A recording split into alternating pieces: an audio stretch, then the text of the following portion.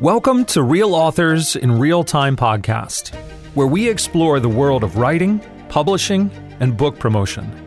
Your host, Carmen Renee Berry, co-founder of Berry Powell Press, is a New York Times best-selling author and has been on Oprah and featured in Newsweek. She helps aspiring authors create top-quality books that transform lives. Join Carmen and her guests as they share insights and experiences in publishing and learn how to bring your message to the world. And now, Carmen. Today is a great day for a podcast, and I could say that because we have Michelle Dinigene with us today, the author of Grow Up, Proven Steps to Ensure Your Startup Success. Now, one of the reasons I love being a publisher is I get to meet amazing authors like Michelle, and I learn a lot, and she has been teaching me a lot about startups, which is perfect for us because we are a startup. We're in our third year, and we're doing great. So welcome, Michelle, to our podcast. Thanks for having me, Carmen. Why don't we start off by you giving us a little bit about your background and why you decided to write a book? Sure. So I've been in the marketing space as a marketing executive for, too long now. I want to say probably going on about 20 years now. Wow. I've worked for companies like Edmunds and eHarmony, lots of different industries and automotive. I now work actually in the real estate space as the chief marketing officer at a real estate brokerage platform called Side. And most of my career has been in the startup world in different shapes and sizes, from like itty bitty seedling of a startup to, large publicly traded companies. And I've seen quite a bit of ongoing consistency in where people's strengths are and where their blind spots are as they try to grow and scale their companies. And so when it came time, which, writing a book is a bucket list item for a lot of people, I really wanted to create a platform for myself around this idea that what made you great at starting your company may not be what's going to make you great at scaling it. So that's really the premise of the book and why we're here and why I found you, Carmen, to help me bring it to life. But that's the background. I've been working with startups for whether it's in an advisory capacity or in an operational role like I am now as the chief marketing officer. And I've seen it all. Well, you're in a very exciting part of the journey now. You're almost finished with the manuscript, and we're going to be sending it off to formatting, and it's actually going to be a book. So that is really exciting. Today, we're going to talk about how you chose your publisher. And I want to give a little background to our listeners who may not know much about the publishing industry or are curious about it. Basically, there are three options to a writer today. There used to be only one, traditional publishing. But now, in addition to traditional, we have self-publishing and we have hybrid publishing, which is in the middle. And we partner with our authors and work with them. And we're an alternative to self and traditional. So when you started to publish, or you decided to publish, what did you do first to find out how you wanted to proceed? Yeah, it's I think I have an interesting journey because my, marketing background means that there's a lot of research that goes into a lot of things that I do. And so I started with people that have published books in my network. I started asking people about the process. Did they go the route of the traditional publisher? Did they self-publish? Did they use a hybrid publisher? How they did it, the pros and cons. I did a lot of research into my own network because I'm very fortunate to have a lot of authors in my network to understand what they saw as the strengths and weaknesses of the existing traditional publishing process and the strengths and weaknesses of the alternatives. So that's really where I started. And it really depends on the author and what they need. There's not one size that fits all. So it's looking at your own needs, what your trajectory is going to be, and how you want to get there. What did you find out as you were interviewing and talking to different publishers? Yeah, it was an interesting process because when I talked to people that were published by the traditional publishers, I heard a lot about how like that reputation was important to them personally. But then when it came to writing the book or promoting the book, they didn't have a lot of support. Mm-hmm. So they were trading off the support going through the process and needing to do a lot of the heavy lifting themselves with the reputation they felt like it, needed to be in place with the traditional publishing companies. Mm-hmm. When I spoke to the people that had gone more the hybrid route, what I heard from them was, hybrid is great because, you don't necessarily have to deal with, some of the laborious parts of the traditional publishing world. You have more control, that it's in particular great if you're doing something a little niche, mm-hmm. To do something that's more hybrid. But a lot of people also talked about in the hybrid capacity, this desire for support, especially if they were a first-time author, and how they had to promote the book themselves. So, mm-hmm. I think the pain points overall were there. For me personally, what it came down to was I knew I was doing something a little niche. I knew it wasn't necessarily going to be, every consumer on the planet.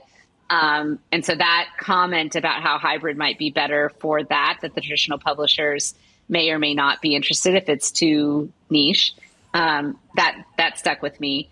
And then what I really knew was, since this is my first book that I've ever published, even though I've been writing my entire life, I do thought leadership, I write blogs, I do all of these things. I've been writing in some capacity.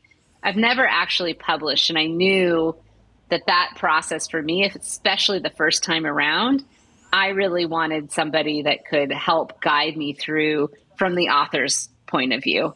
And so that was really ended up being the leading force. For me, the promotional pieces and the selling, millions and millions of copies was secondary, because I do plan to use this as a platform to advise, other startups and their scaling and their growing. And I have a pretty good network there. But I really wanted the content to be as amazing as it possibly could be, that it would resonate with the audience. And so that part of having somebody that was going to coach and guide me through making it the best content possible was the number one thing I was looking for. Now, you touched on something that a lot of authors don't realize or view their book as a means to making a different additional income through consulting or through coaching. Book sales alone may not be as high as you might want to, but it's an entree into a lot of other ways of developing your income. Now, what exactly was your experience when you talked with a publishing house that was basically run by editors and viewed your material as, intellectual property? When I first spoke to so kind of fast forward through, because we skipped this part, I did end up talking to different types of publishers, right? I did talk to some people that came from much more of a traditional background. I also talked to some people in the hybrid space, and maybe this is a watch out, at least maybe it was for me, that were more about selling me services. And like, you just got the sense that they would publish any book, like anything. It didn't matter if it was actually a good book or not. Like, we'll put this in print for you, just give me your money. And didn't really want that either. But when it came to the traditional, editor-driven organizations, they looked at the initial, manuscript and really, honestly, didn't want to fully continue conversations because it wasn't in the format that they were expecting it to be at that moment. So instead of seeing the potential, because it was so early days, it was really, they looked at it and made their decisions at a very, critical point when it was like in its infancy.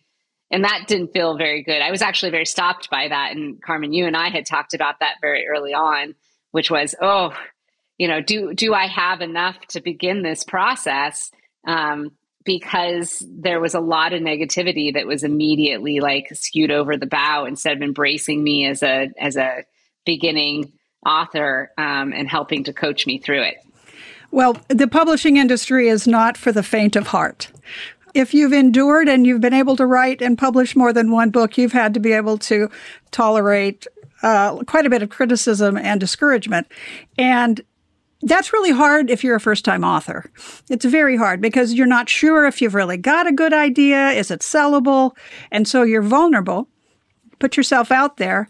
And if you don't meet the criteria, boom, you can get knocked off your feet. One of the things that we look for in Berry Powell Press is not so much the book, although we need a good book, but the author. Because if the author has what it takes to become a successful author, then we're ready to invest in that journey together, which is very different than just, we're going to publish a book.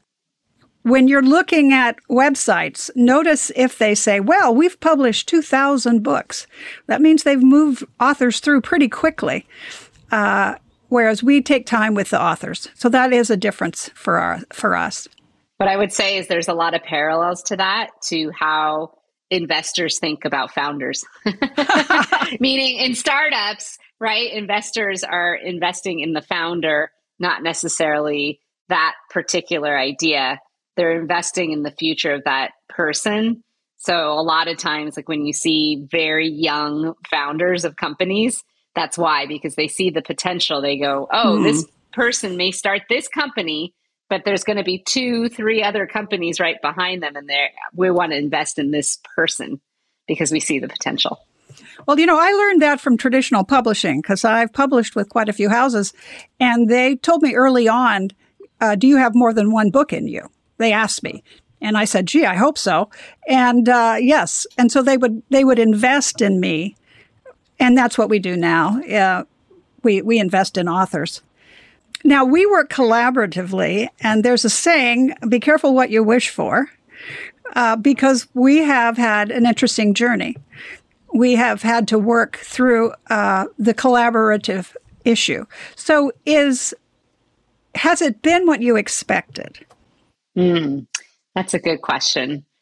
Yes and no, I would say. I knew that going through this process, there'd be a lot of back and forth. I'm also a very type A person. And so, I think before we met, I wrote more than half of the initial manuscript. And then we took it apart and analyzed it and changed directions a few times. And I think that was probably the biggest surprise, was the journey to even getting to a place where we were ready to really put pen on paper. I guess it's not really pen on paper anymore. Our hands to the keyboard and start typing. That part and the length of time that took did surprise me. I don't think that I really thought that this book would take the pivots that it did to get to where it is now, but in a good way. I think in the end, and it's interesting because I actually work with a lot of writers on my team.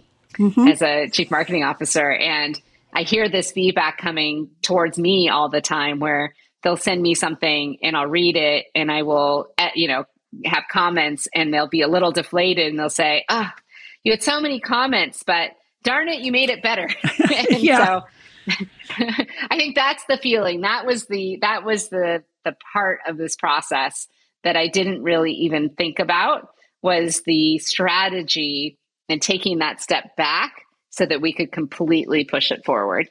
And, it pays off to do that. But I think if you're not prepared for that, that could definitely stop you in your tracks. Now, I noticed when you answered back a few minutes ago is that you didn't consider self-publishing.